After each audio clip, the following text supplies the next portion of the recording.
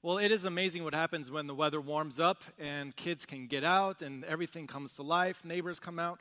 One thing that my youngest son, Aaron, who's 6, what he's been recently doing is he just loves to be outside and he loves to shoot baskets in the basketball hoop in our neighbor's house across the street because we don't have one. They've got it at just the right height where he's 6, you shoot and make it and stuff, so he's out there all the time. And what he's been doing recently in this last week is he's been working on his trick shots. Because what every basketball coach knows is that you should spend 90% of practice working on your half-court shots, right? Because that's so practical for a game. But he's really been working on his trick shots, and one of his trick shots, which I just learned a week ago, is he stands actually completely behind the hoop. So the hoop is facing this way, he's actually standing behind it, and he lobs it way up in the air to clear the backboard and to land down inside the net. The only problem is if he's a little short, the way that the basketball hoop is set up is the ball gets stuck up there at the top. Now, I didn't realize what he was doing at first. The first time he called me out and he said, because he's too short, he said, "Dad, can you help me reach this ball? It got stuck." So I'm like, "Oh, sure." I run over. I'm happy my kids play outside, right? So I get the ball for him. I hand it to him. I'm like, "Here you go, son. You just keep on playing." I walk back across the street into our house, and before I can close the door, I hear him yell my name again. "Dad, Dad." And so I go out there and I see it's stuck in the same place again. So I walk out there, I get it down, and by now I do what the wise parent would do. I ask questions. "How did this get stuck? What are you doing?" And so he told me, "Well, I'm standing back here and I'm shooting it and it's getting stuck." And I'm like, "Okay, stop it. If you do this again, it's going to stay there for a while because I can't just keep going back and forth. I need to make supper, blah, blah, blah."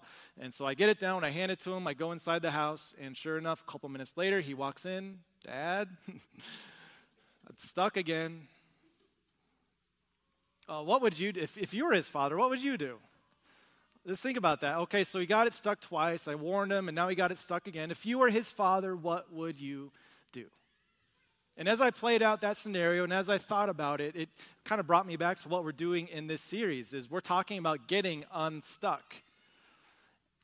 And what we're going to focus on today is why it is we keep getting stuck again. Even if we get unstuck, it's like we tend to get stuck again. And we've talked about some amazing things in this series. We've talked about anxiety, being unstuck from anxiety, unstuck in your marriage, unstuck at work, unstuck in doubt, and we've brought up all these topics, but what I know is we don't have enough weeks to go through all the things you guys can get stuck in, and me too. There's just too many things, too many topics, and so what we hope to do this final week is kind of to tie a bow on this thing, and even if we haven't brought up an area of life where you're feeling stuck, what we talk about today will be a general principle that you can apply anywhere. And even if we have gotten you unstuck, chances are you're going to get stuck again. Here's the general truth, and I learned this from my 6-year-old, and I think it's true of all of us as adults. It's number 1 on your sheet.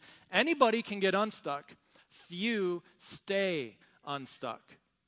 Anyone can surround themselves with a group of friends. We can curb ourselves. We can set up rules and things. We can get ourselves unstuck and get traction to get free.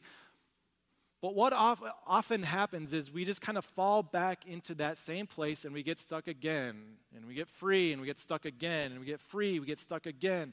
It's this cycle of getting stuck. And what we're going to see today is one habit that you can do today that will give you traction going forward.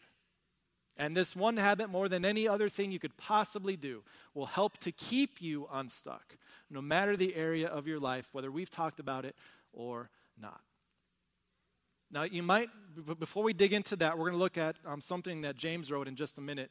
Before we do that, you might be thinking to yourself, whatever area of life you keep getting stuck in, because hopefully by now you have something in mind, whatever area it is, you might think to yourself, yeah, I keep getting stuck again, but I can get myself out, and it's not that bad.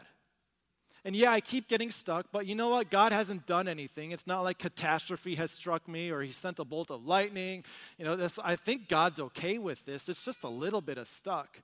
But if that's how you view your thing, what the Apostle Paul wrote 2,000 years ago serves as a wake-up call.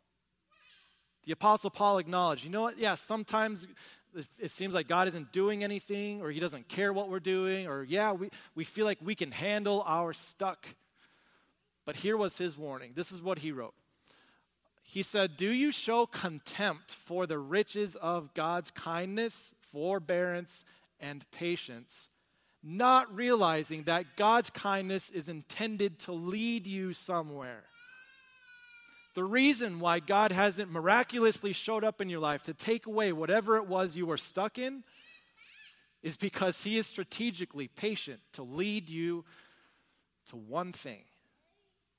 And before we fill in the blank and give you that one thing and send you home today, we need to figure out, with God's help, some of the reasons why we tend to keep getting stuck again and again and again. And to do that, this is where we're going to turn to a guy named James. And this is interesting. He was actually the brother of Jesus. And like you, if your brother told you he was the Son of God and the Messiah of this world, you would probably not believe him. James didn't buy it. He was stuck in doubt. But when Jesus came alive again, James's doubt could not survive. After Jesus rose, James became this pillar of the New Testament church, and he began instructing people, and he was this leader. And it's almost like he knew the struggles people could go through. He knew people had these doubts, or he knew that people could get stuck in things. And so he says, there's this one thing you need to do in order to stay unstuck. And he's going to open that up for us here. We're going to turn to James chapter 1, starting at verse 22. This is what he said. Here's our problem. Do not merely listen to the word and so deceive yourselves. And the word he's talking about is the word of God, the message from God, whether it's what you hear in church or what you read in the Bible or get from a devotion, whatever it is. It says don't merely listen to it, because if you just listen to it and you say that's good enough, you deceive yourself. And he goes on, the opposite of just merely listening to the word is to do what it says. So now he's made this full circle. Don't just merely listen to it. Why don't you do what it says? And this is very similar to what his brother Jesus said once. The longest recorded sermon we have of Jesus ends with this picture. Jesus said, listen. I've told you a lot of things. Whoever listens to these words of mine and puts them into practice is like a wise man. He gives this picture of what that means.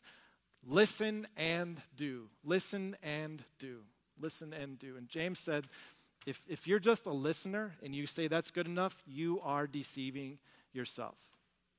And here's why I do this, and probably why you do this too. You see, we can be at a church service, or we can be reading the Bible, or see something online where, God's truth is just right there. And there's this deep conviction in us. In fact, some Christians even go so far as to make this verbal noise, like, that was a good point.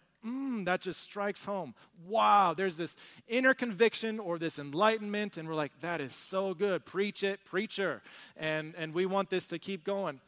And we equate that with spiritual traction. It is good to hear, but it is not good to only hear. God says you need to hear and you need to put that into practice. When you're moved by the you need to put it into actual practical steps in your life. And if you could summarize it, I think that's the reason why most of us get stuck again and again and again. Because we think in order to get unstuck, I just need to learn a little more. I need to understand myself better. I need to grow in my knowledge. And growing in knowledge is good. But James would say it's not that complicated. When you hear something, just do it. Number 2 on your sheet, the biggest reason that you might stay stuck is because you're really good at deceiving yourself. I'll give you a little extra time because usually it's I before E, except for deceive. It's E before I. So make sure you get that right. The biggest reason we might stay stuck is because we are so good at deceiving ourselves. Here's what it looks like for me. I'll listen to a message, I'll read something, and I'll say, that is good, that's just what I needed. Now I can change the way I see things or whatever. But a lot of times I'm like, you know what? That's for the other people in this room. That's for the people who are a lot worse than I am, because I know I'm kind of stuck and I've got my problems, but I can handle it. I can handle it. I don't need to change anything. I just needed a little knowledge to get me moving again. Or we can do the opposite, where we're like, oh, wow, that is good, but that's only for the really good Christians in this room. There's no way I could really do that in my life. And so we kind of deceive ourselves out of actually doing what it is that God puts on our hearts. James says, stop it. Stop shooting the basket from behind the basketball hoop. You're getting yourself stuck by only listening and not actually putting into practice. And James was so passionate about this. I'm sure he saw in his day that people were going to the synagogue or going to the temple or gathering in Christian homes, and they were reading and listening to the apostles, and people were like, wow, that's amazing. But James says, your faith is more than just what you know. Your faith is what you do. Your faith works. Your faith is active.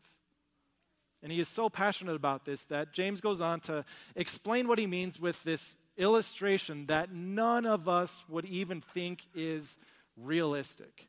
But he was kind of going for some shock value here, and you'll see what I mean in just a minute. He said, anyone who listens to the word, but does not do anything about it, doesn't do what it says, is like someone who looks at his face in the mirror. Now, here's where I would have you raise your hand if you looked in a mirror this morning. But if you look around, you can tell who didn't look in a mirror this morning. There's no need to raise hands here. Because here's the thing, when you look into a mirror, it drives you to action. When you wake up in the morning, you look in that mirror and you say, oh my goodness, what happened? And you need to fix this and shave that and tweezer this and all these things. Whenever you look into a mirror, it drives you to action unless you're Pastor Ben. And you're just perfect the way you are. Your hair is just glorious and everything. You don't need to shave. It's just beautiful the way it is, right? Anytime we look into a mirror, it makes you a little uneasy. I need to do this. I need to fix that. Maybe it's a bigger picture. Okay, I need to get to the gym again. I need to fix this. Or, looking into the mirror always drives you to want to do something. So James picks up this illustration. He says, all of us do this. When you look into a mirror, you want to do something. But if you listen to the Word of God, but don't do what it says, you are like a man who looks at himself in the mirror and then, after looking at himself, goes away and immediately forgets what he looks like. Wow, that is bad. Whew. Look horrible, but I'm not going to do anything. He just walks away and doesn't do a single thing. We would never do that. If that's who you are, you wouldn't even look in the mirror to begin with. The reason you look in the mirror is to see what needs to be done and to do something about it. And you keep looking into the mirror until you look good enough. James says if we get that with just our faces, why don't we do that on a deeper level too? See, when you look at God's word, it's showing you not just the ideal you, but it's showing you a reflection of you. The Apostle Paul said, I wouldn't know what certain sins were if it weren't for this mirror of God's word, if it weren't for looking into it and seeing my reflection. And he got a clear picture of who he was. And as we look into the mirror, it should absolutely drive us to one thing, one habit that has the power to keep you unstuck, no matter what area you need traction in. And as the Apostle Paul talked about it, he says, don't take God's inactivity as a way for him to, condone you being stuck. You can't handle this on your own. This is an opportunity for God to strategically lead you to something. And as we go back to what Paul said, he says this, do you show contempt for the riches of his kindness, not realizing that God's kindness is intended, designed to lead you to repentance? That is the one thing where if you can make this a regular part of you, it has the power to keep you unstuck in unimaginable ways. Repentance. And repentance is simply this. You look into the mirror of God's word and you see all the things that aren't supposed to be there. And you realize that there's nothing you can do about it. So rather than just walking away and forgetting what you saw, you pause at that mirror and you say to God, God, this is deeper than I can handle. The sin in my life, I can curb it. I can get people around to give me accountability around it. But the sin in my life, the issue is so much deeper than what I can fix. And repentance is to say, God, the way I am is because I am a sinful human being. And I can't do anything about that, but I believe you can. I give you my sin, knowing that Jesus gives me his righteousness in its place. That is repentance. And the more you get to that core issue, the more traction you will have to get unstuck, no matter the place in your life. Because here's the thing, when we don't get to the heart and core of it, all we do is we try to adjust how we react to the symptoms. And like a doctor would never just say, oh, you have strep throat, here's some Tylenol for the fever. No, you address the core problems. And if you're finding yourself continually getting stuck in the same area of life, this is God strategically inviting you to perhaps repent. To acknowledge that the core of the issue is not how well you behave. The core issue is that you need his forgiveness. And James, as he pours out into this, he says, if only people would pause to regularly do this. I'll say it this way, number 3 on your sheet. If repentance is not a regular part of you, at least part of you will regularly become stuck. Whatever part maybe it is you wrestle with the most. So what does repentance look like from here on out? And I already told you, it really begins with that moment of saying, God, I don't just want to address the symptoms here. Would you please transform my heart with your forgiveness in your life? God says, I love it when you ask for that. Aaron, I love it when you ask me where you should shoot the ball from. Not on that side, no more. Shoot from this side. God loves it when you ask him to forgive you. Because when he addresses the heart of the matter, it's then that you can start finding some traction in these areas where you just seem to get stuck. But moving forward, to actually get unstuck, requires more than just a moment of prayer with God each day, but it requires intentionality with the way you live and how you decide to live. Because here's the thing, you got stuck because of what you were doing. And if you just keep doing what got you there, it won't get you out. So as James ties a bow on this, he says, when it comes to repentance and living a life of regular repentance, there's really one thing you should just continue to keep in mind when it comes to the way you live. And he summarizes it this way. He says, whoever looks intently into the law that gives freedom, and I'm going to pause there because if you grew up a Lutheran or maybe even just a Christian, that doesn't make sense to you. The law doesn't give freedom, does it? The law of God, it shows us how bad we've sinned, but I'll explain this in a moment. The perfect law of God does give you freedom. And we'll see why in just a moment. Whoever looks intently into the law that gives freedom and continues in it, not forgetting what they have heard, but doing it, not just hearing but doing, not just hearing but doing, and no matter how much you hear, you're moved more and more to do. This is the result. He will be blessed, last part here, he will be blessed in what they do. They will be blessed in what they do. If you hear and then you do, what you do will be blessed. If you hear, then you do, what you do will be blessed. That is God's promise to you. That if you hear what his word has to say and then you put it into practice, he says what you put into practice will be a blessing for you and a blessing for others. The big question then goes back to what he means by this perfect law that gives freedom.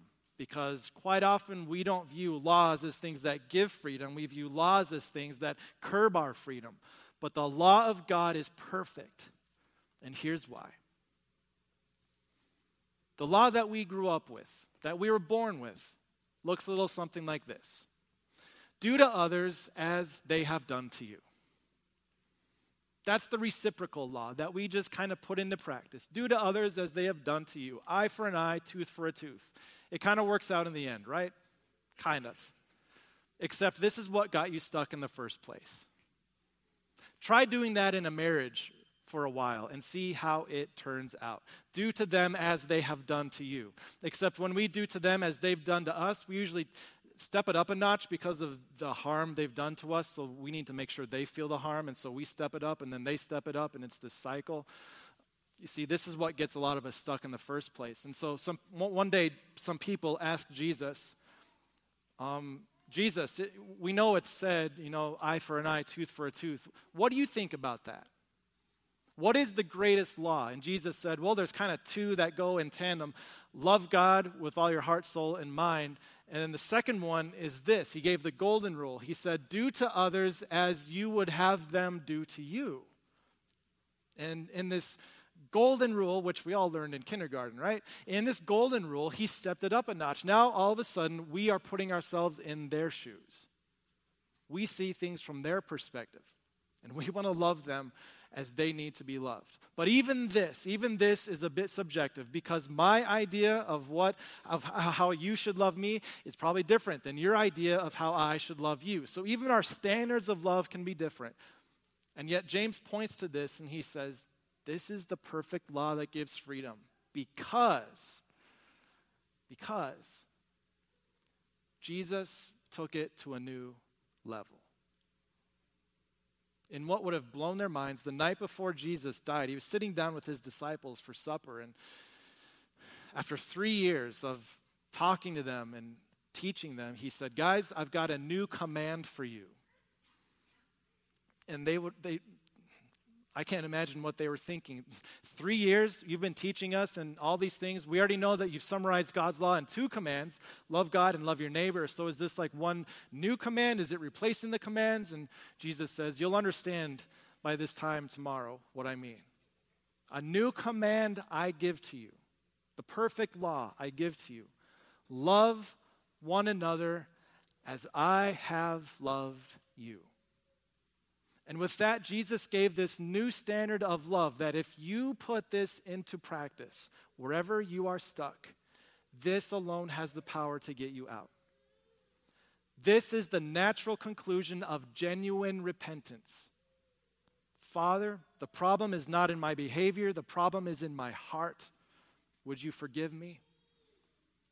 He says, yes, child, I have loved you, I forgive you. And then you go out in your life and say, I want to love as you have loved me.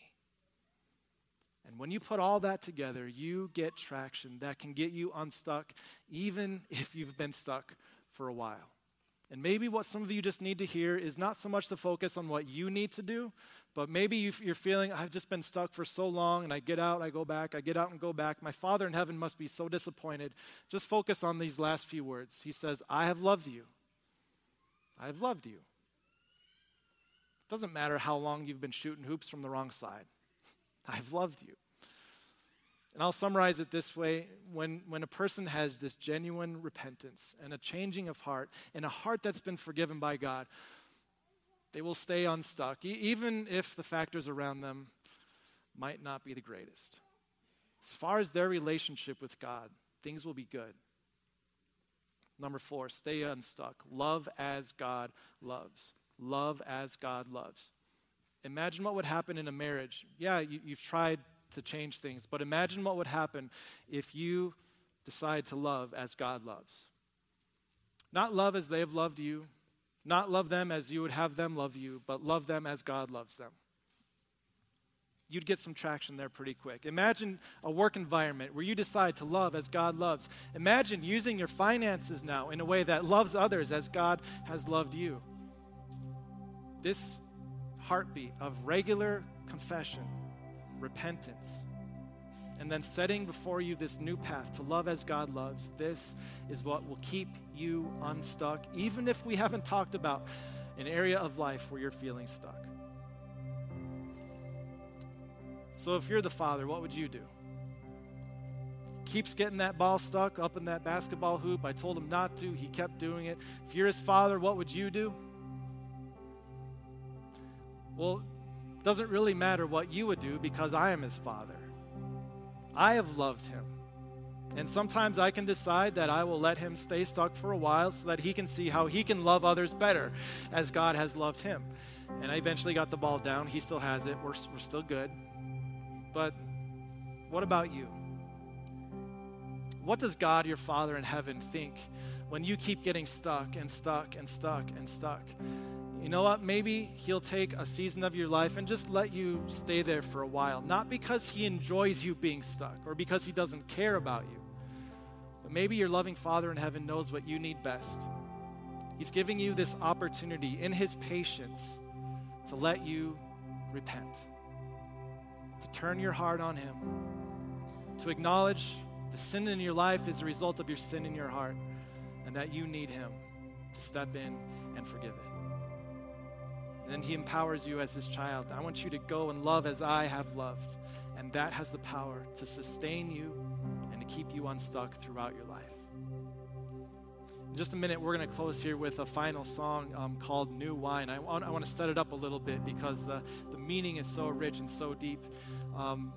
In biblical times, and even today, making a new batch of wine is a lot of work.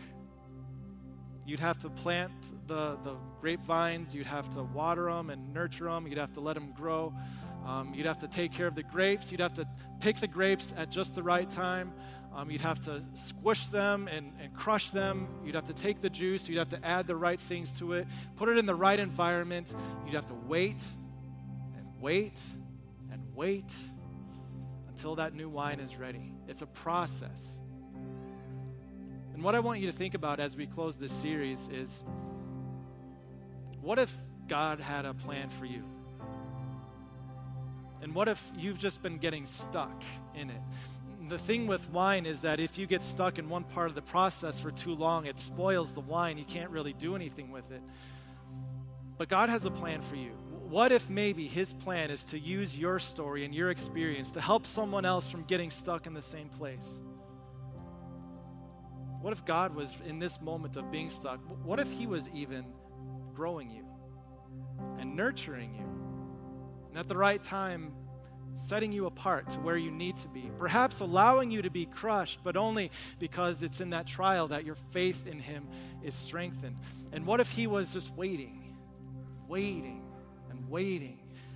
and giving you this time to grow closer to him so that he could pour new wine out of you, new wine for this special purpose and this special thing.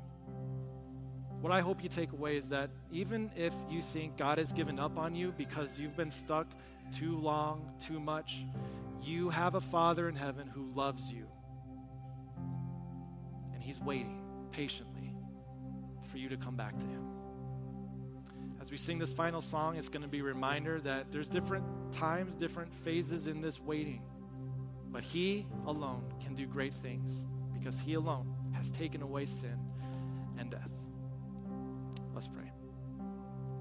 Dear Father in heaven, so many people listening here in the room, so many people watching or listening from online. And I know that no matter how long a series like this goes, there's no way we could address every situation where we can get unstuck and how we can set ourselves up in a way that you wouldn't have us to be set up.